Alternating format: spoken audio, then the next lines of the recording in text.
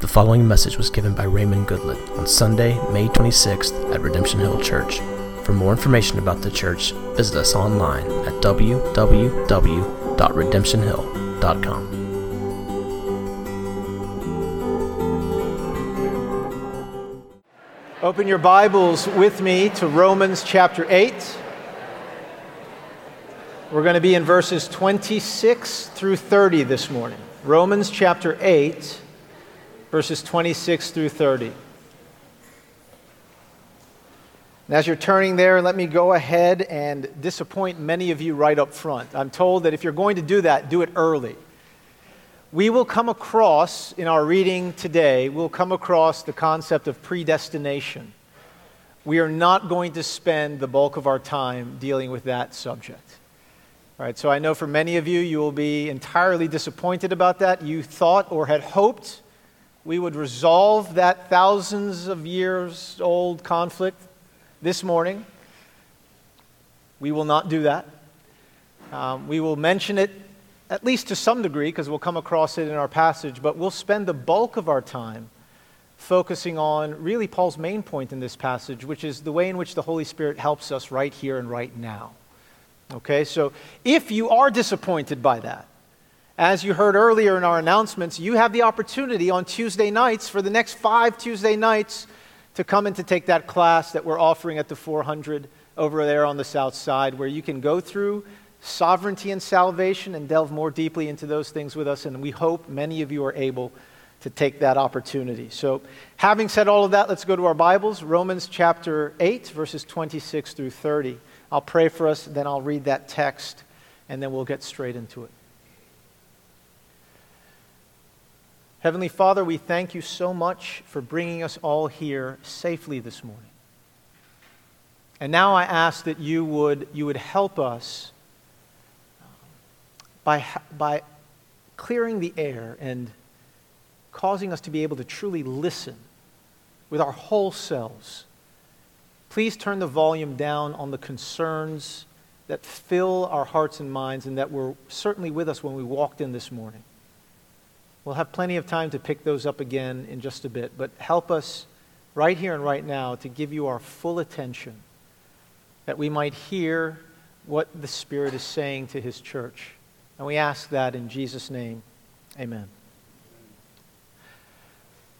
Likewise, let's pause right there. Now, don't get nervous. Could take a while if we pause after each word. But Paul begins here saying likewise because he's already spoken of a number of ways in which the Holy Spirit helps us. We've learned as we've gone through this chapter that back in verse 2, we have a new freedom from the ultimate penalty of sin, from the condemnation that we deserve. For the law of the Spirit of life set us free from the law of sin and death in Christ Jesus. And so the Holy Spirit takes the objective work of Christ on the cross and in His resurrection, accomplished so many years ago, and He applies that work and the benefits and merits of that work to our lives as we approach Him and come in repentance and faith. So we have a new freedom through the Spirit from the ultimate penalty due to us for our sin. But we also have a new freedom from the ongoing power of sin in and over our lives. So by the time we get to verses 12 through 14 of Romans 8, we can see that as well. We have an obligation, since all these things are true, we have an obligation, Paul says, to live not according to the flesh, but according to the Spirit. Because if you live according to the flesh, you will die. But if by the Spirit you put to death the deeds of the body, you will live. For all who are led by the Spirit of God are sons of God, or children of God. And 2 weeks ago, Robert Greene was taking us through that and spoke so well about how it is the Spirit provides us with that leadership that we need in our battle against our own sin, that we might put it to death by the Spirit. So we have a new freedom from the ultimate penalty of our sin, which is condemnation. We have a new freedom from the ongoing power of sin in and over our lives as we are sanctified increasingly. And not only that, but the Holy Spirit confirms for us our true identity now as children of God. Verse 16, the Spirit testifies with our spirit that we are children of God. And if children, we are heirs. We share in the inheritance that belongs to Christ and only to Christ and His people. Heirs of God, co-heirs with Christ, but there is a suffering clause in the will. If we're going to inherit along with Christ, we're told this is provided that we suffer with him in order that we might also be glorified with him. And then from verses 18 through 25, as we saw last week, the Holy Spirit helps us to endure the sufferings of this present time and to do so with great patience, always fixed on the hope that we are promised. For in this hope, the redemption of our bodies, we were saved. And the Holy Spirit helps us to keep that on the front burner of our minds and our hearts. So when we come to verse 26, it is appropriate that Paul says likewise. The Spirit helps us in our weakness. Now, this is a very particular kind of weakness, and I want you to notice that the Apostle Paul includes himself in it. He says the Spirit helps what? Us in our weakness. He helps us in our weakness. Now, what are some of the things you want to be known for? Wisdom, patience, kindness, beauty, strength. Where would you say weakness falls on that list? Anybody? This weakness is something we all have, something we all share. Even a super Christian like the Apostle Paul, who has been used perhaps more than any individual in the history of the church to take the gospel all over the place. This is a weakness that we all have, and it's not going anywhere. Notice what the Apostle Paul says here in verse 26. The Spirit helps us, what's next? In our weakness. He doesn't say he helps us by removing the weakness, does he? It remains. Now, what I want us to do with the rest of our time is I want us to see just a few things. We're going to go through this passage, and we're going to look at various parts of it and really focus on those parts. But I want us to see a few things. First of all, what don't we know? In this weakness, what is it that we don't know? Secondly, what do we know? Thirdly, how do we know what we do know? And then lastly, I just want us to take a moment to make some points of application. Here are a few things that I think God wants us to take out of this, apply to our lives, and to increasingly come to a place where those lives glorify and honor him. So let's do that. Let's start back up in verse 26 with what we do not know. Verse 26 says here, the Spirit helps us in our weakness, for we do not know what to pray for as we ought. Everyone look at me so that we can settle this issue very quickly. This is true. The Bible states this as a fact. This is what we call an indicative statement. It is indicating reality. It is telling us what is true. We do not know what to pray for as we ought. There are times and moments where we do not know the minutia or the specifics regarding God's immediate will and his plan for us in various situations when we're faced with difficult decisions. And we don't know in those moments how we ought to pray. That is exactly what he's saying. Now, there are times where we do know, at least in general terms, exactly what God's will is for us. I'll give you one example. Look really quick at 1 Thessalonians chapter 5. Verses 16 through 18. And you'll see a good example there of a place where God speaks very clearly concerning what his will is for us. And he says there, rejoice always. Pray without ceasing. Give thanks in all circumstances. Here it comes. For this is the will of God in Christ Jesus for you. You couldn't get any clearer. What do you mean, Pastor, that we don't know the will of God for our lives? Well, yes, in broad general terms we do. He wants us to rejoice always, to give thanks in all circumstances, to pray without ceasing. That is the will of God in Christ Jesus for us. But when it comes down to the specifics, in certain situations, there remains a bit of uncertainty. The secret things, Deuteronomy 29:29, belong to the Lord our God. But the things that have been revealed belong to us and to our children forever. But there are some things that remain secret things, known only to God. And when we encounter those things, we find that there's a difficulty in prayer. There's a weakness that shows up as an ignorance of those specifics, and we don't even know what to pray for. The Apostle Paul actually gives us some insight into his own life, and he gives us at least two examples in his own life where I'm sure he felt this. In Philippians chapter 1, and you don't necessarily have to turn there now, but mark this in your minds. Do you remember the setting is he is in jail, he is in Rome, in prison. And he's writing to the Philippian church there, trying to encourage that church and to let them know things are bad, but they're not as bad as maybe you think. It's going to be okay. And he's there not really knowing exactly what okay means. He doesn't really know how things are going to turn out for him.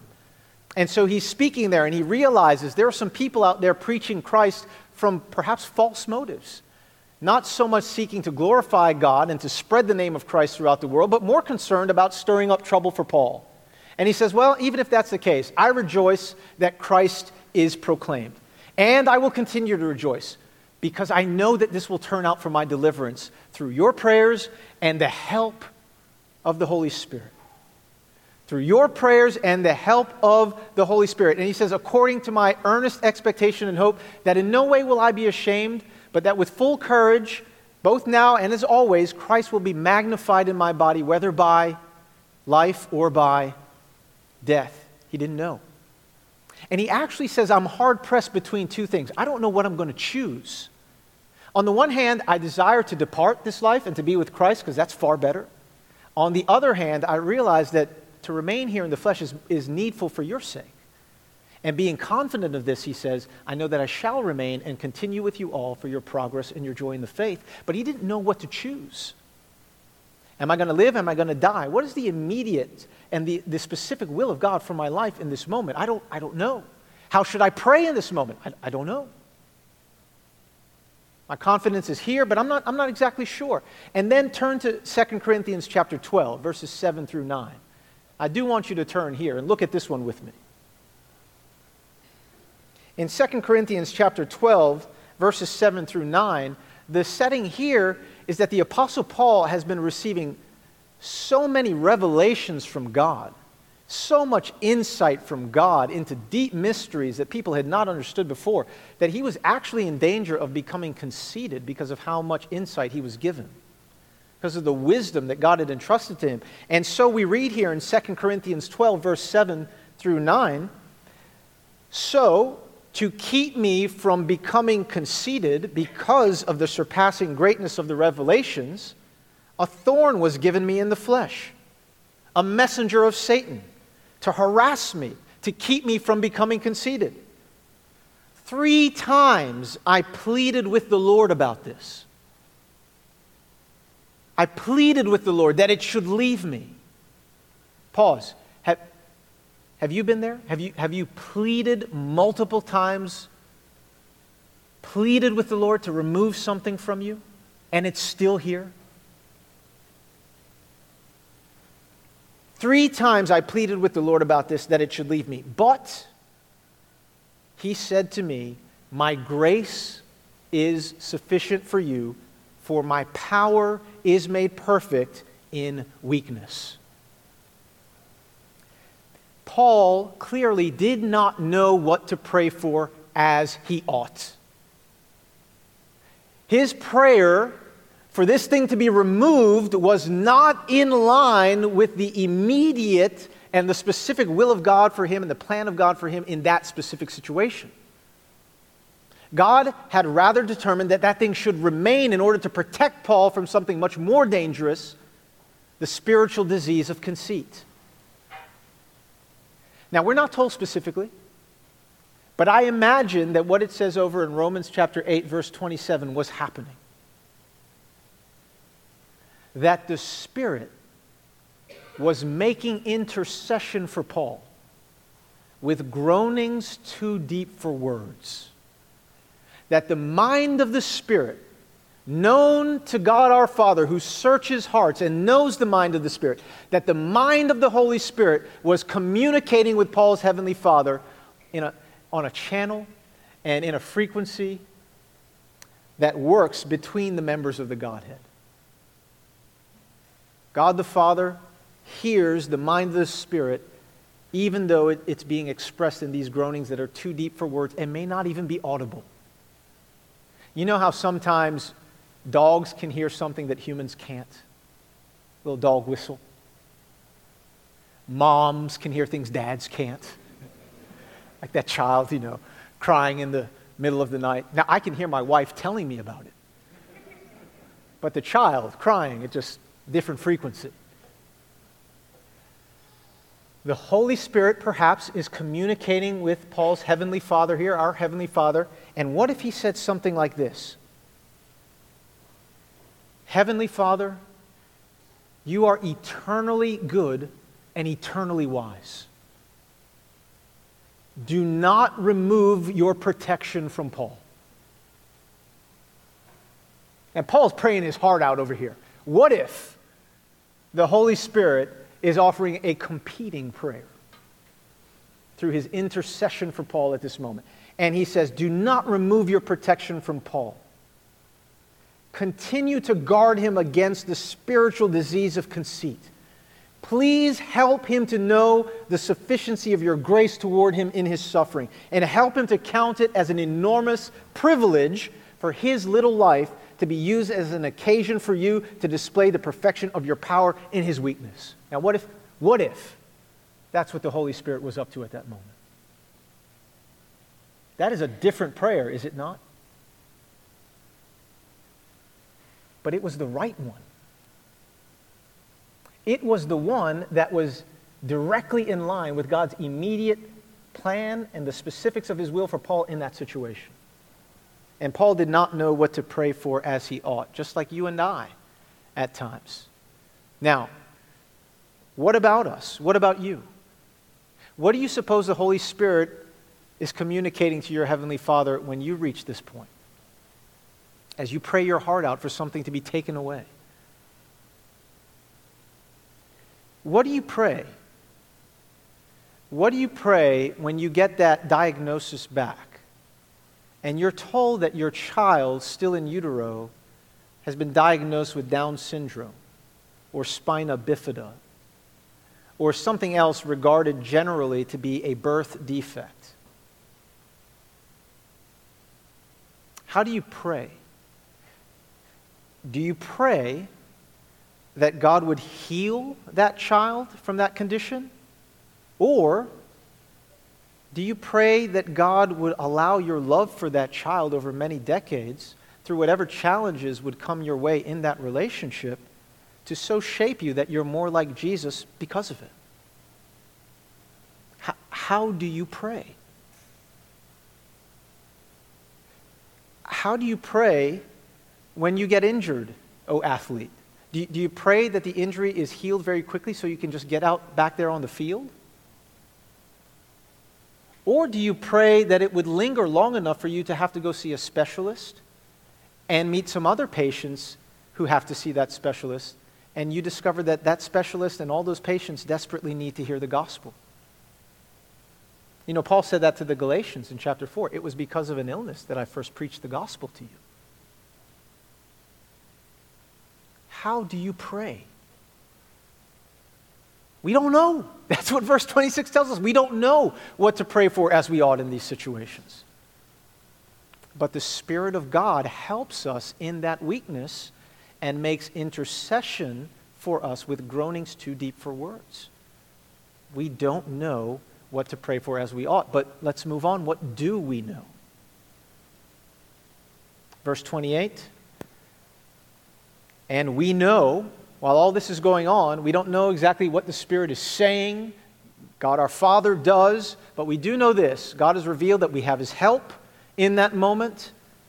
And we know that for those who love God, all things work together for good, to those who are called according to His purpose. That is what we do know, even in our weakness. Now, Paul does not simply say here that all things work together for good to those who love God and are called according to His purpose. He says that, but he says much more than that. Those first three words in that verse expand the value of this for our lives. And we know.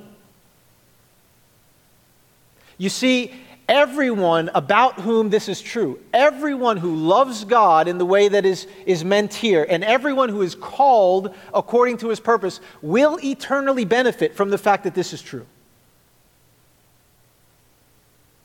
But there is an added benefit to those of us who can say this right now. And we know that this is true right now. That is what enables us to have the peace and the perspective that God intends for us to have at these crucial moments. And we know. You remember that old song? Jesus loves me. That's the big deal. This, I know. Jesus loves me is a gift. Yes, he does. But do you know that? Do you know that? Because that is what is really going to ultimately be effective for your peace when you look at life and go through the sufferings of this present time. Does the true and objective love that Jesus has for you, does that register to you? Do you know this? This is what we can know. All things do work together for good to those who love God and are called according to his purpose. Now, let's move on again. How do we know that that is true? How do we know that all things work together for good to those who love God and are called according to his purpose? And what is this ultimate good that we're talking about anyway? The best way for us to answer that question is to simply read the next two verses. Let's look again at Romans chapter 28 and read down through verse 30 to the end of our passage. And we know that for those who love God, all things work together for good for those who are called according to his purpose. Because, in other words, he's about to tell us how we can know that. For those whom God foreknew, he also, everybody, predestined to be conformed to the image of his Son. Why? In order that Jesus might be the firstborn among many brothers. The reason that you and I can know that as we pass through the sufferings of this present time, that even our worst experiences, even our worst moments, when they are taken by God together with other things, and when he is finished shaping all of that, we can know that all things will ultimately take us to the good that he has planned for us, precisely because of his foreknowledge and the fact that he has predestined us to get there. Now, I don't know what you have in mind when you hear predestination, but I know what God has in mind. He puts all of his power behind this promise to bring his people to the good end that he has pre-planned for them. And nothing and no one can stop him from doing it. That's what I get out of this. That's what I hear when I read about predestination. The only reason I can believe that all things, even bad things, once God is done with them, they don't become good in themselves, they remain bad. But by the time God is finished weaving together all of the experiences of our lives, even the worst of those things, I know that all things will work together to take me to this ultimate good that he has planned for me, that I might be like Christ, conformed to his image, and with Christ forever, that he might be the firstborn among many brothers. I know that because God has predestined me for it. And no one can stop him from accomplishing what he has planned. That's how I know it. So predestination is the very ground upon which we stand when we say we believe Romans 8:28. Did you know that? Now, some of you still have the beer face. I cannot remove from your heart the entire history of thought and conversation that you have when you hear the word predestination. For all I know, that is what led you to leave your last church and come here. And now you're saying, oh man. But listen, you've been somewhere and someone prepared a meal for you, and they just put entirely too much spice on it. It's just the way they prepared it. It just wasn't doing it for you. You know what I mean. And you left, you tried that, and you didn't want anything to ever have to do with that dish ever again. And then one day you go somewhere and you don't know what's being served, but you try this thing and you take one bite and you think, oh man. And you ask somebody, what is this? And then they use the same word to describe the dish that you despise and that you never want to taste again. And you begin to realize in that moment, it wasn't the thing itself, it was how it was presented. It was how it was prepared. Look, I am telling you, if you will allow the master chef, God himself, to show you what he means by predestination, I think you're going to enjoy this thing. Give it another try. As it is brought to us in this passage, it means that God has determined ahead of time and has backed this up with all of the power of heaven. He has determined ahead of time to bring us to the same glorious good end that we now see in Jesus as he rises from death. Glorified.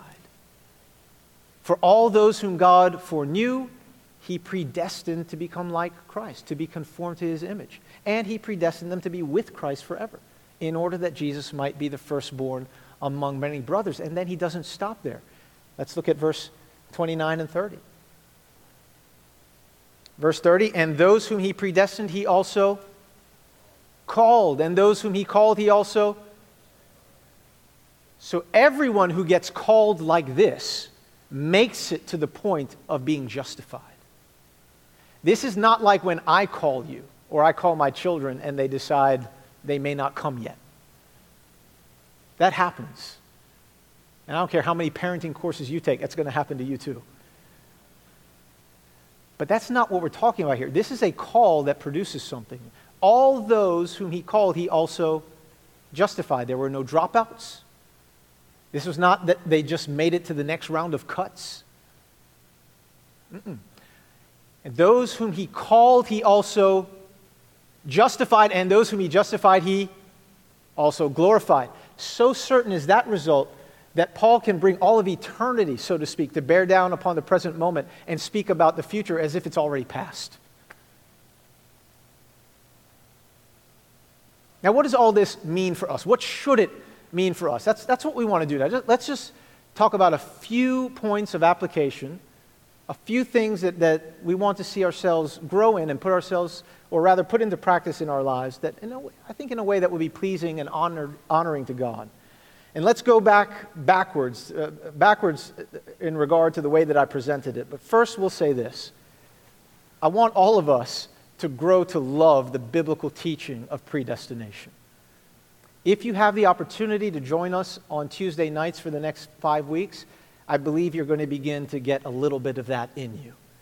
Now, and again, I don't want to use words that lift up other men. I don't want to promote teachings and doctrines of men. So I have stayed away from using particular words you may be familiar with that are named after particular individuals. That's not my thing.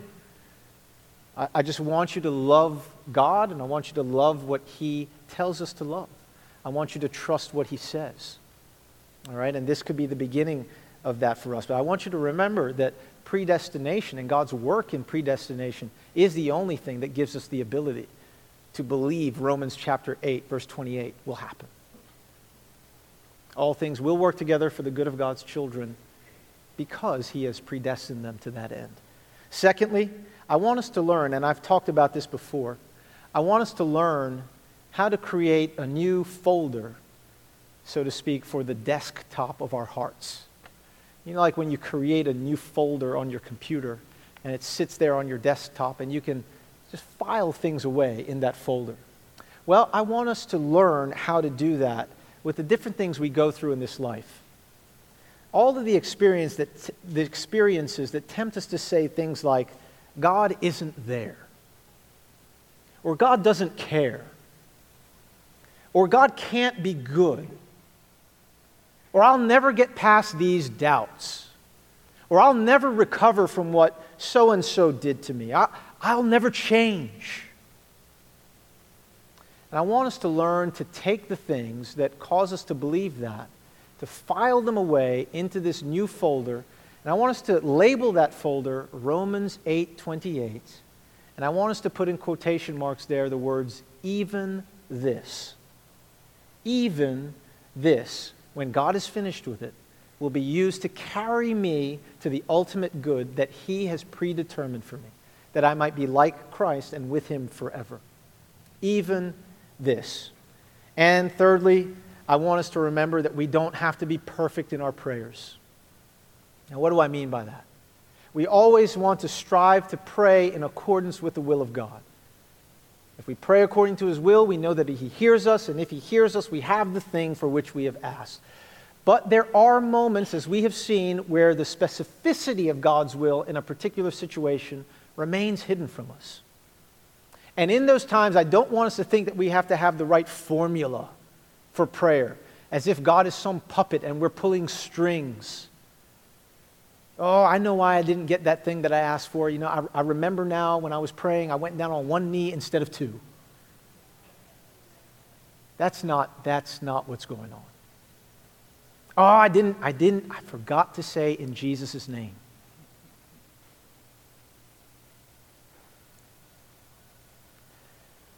We don't have to be perfect in terms of things like that. As we approach God in prayer, we can simply talk to our Heavenly Father, and we can have the reassurance that the Spirit of God, who makes intercession for the saints in accordance with God's will, is communicating with our Heavenly Father when we don't know what to pray for as we ought. And He who searches hearts can go right into our heart, and He knows what is the mind of the Spirit. And again, that Spirit is interceding for us in accordance with His will. You and I can trust that, and we can simply pray and release that burden from off of our shoulders and let Jesus carry it for us. Let the Spirit carry it for us. And last thing I want to say as we get ready to close, if you're here this morning and you're not a Christian yet, this is my hope for you, is that will change. I do not try to hide that. I always speak and say yet when I talk about people not being Christians. And I'll tell you, I have confidence that if that's you, your yet may give way to the reality of you becoming a Christian even this morning. Because, I don't know if you realize this, but it is Memorial Day weekend. It's really a nice day out there if you're in the shade. And you're here in an elementary school gym on metal folding chairs, listening to someone you don't know at all speak for about 40 minutes. That is like a recipe for death for most people. But for you this morning, it may be tending toward life because of what God has planned for you. And what I want to say to you is this, that long before we talk about how the Holy Spirit even helps Christians in their weakness, Jesus came to help those of us who were not yet Christians in a different kind of weakness. Look at Romans chapter 5, verse 6 through 8. We're told there, for while we were still weak, at the right time Christ died for the ungodly. Verse 8, God shows His love for us in this, that while we were still sinners, Christ died for us. While you are still a sinner, like the rest of us, Christ acts upon your behalf. He dies upon the cross before you have a chance to get your life in order, before you have a chance to figure out how to do everything perfectly. He acts on your behalf, and He dies on the cross in the place of sinners that things might be put right between us and God. And I want you to notice in verse 8 that something very strange happens in that verse. That verse says, God shows His love for us in that while we were still sinners, Christ died for us. Why doesn't that say God showed His love for us? Any grammarians in here? I had to look this one up in the original Greek language just to be sure. and it is in the present tense. If you are here this morning and you are not yet a Christian, I want you to understand that God is still presently, actively showing His love for you through the cross that happened almost 2,000 years ago. Right now this morning, He is showing you His love, a love that can change everything for you and put things right between you and God. Set you on a path where you also are an heir of God, a co-heir with Christ. And even though you will continue to suffer on some level in this life, you know that there's glory on the other end. And that all things will work together for good to you, for you, because you love God and are called according to His purpose. Now, my dad used to call us, like I said, and we would be out somewhere, maybe at a park or whatever, and he would say, "Everybody come, Rohan, Raymond, Robert, Ronald, come."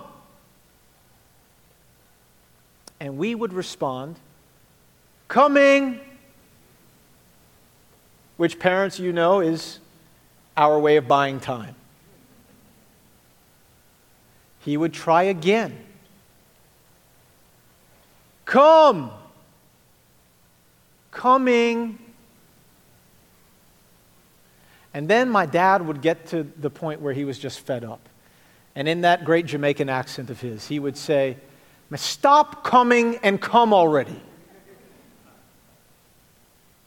And we knew the buying time had run out. We needed to get to where my father was. Now, all those whom God predestined, He also called. Is God calling you to Himself this morning?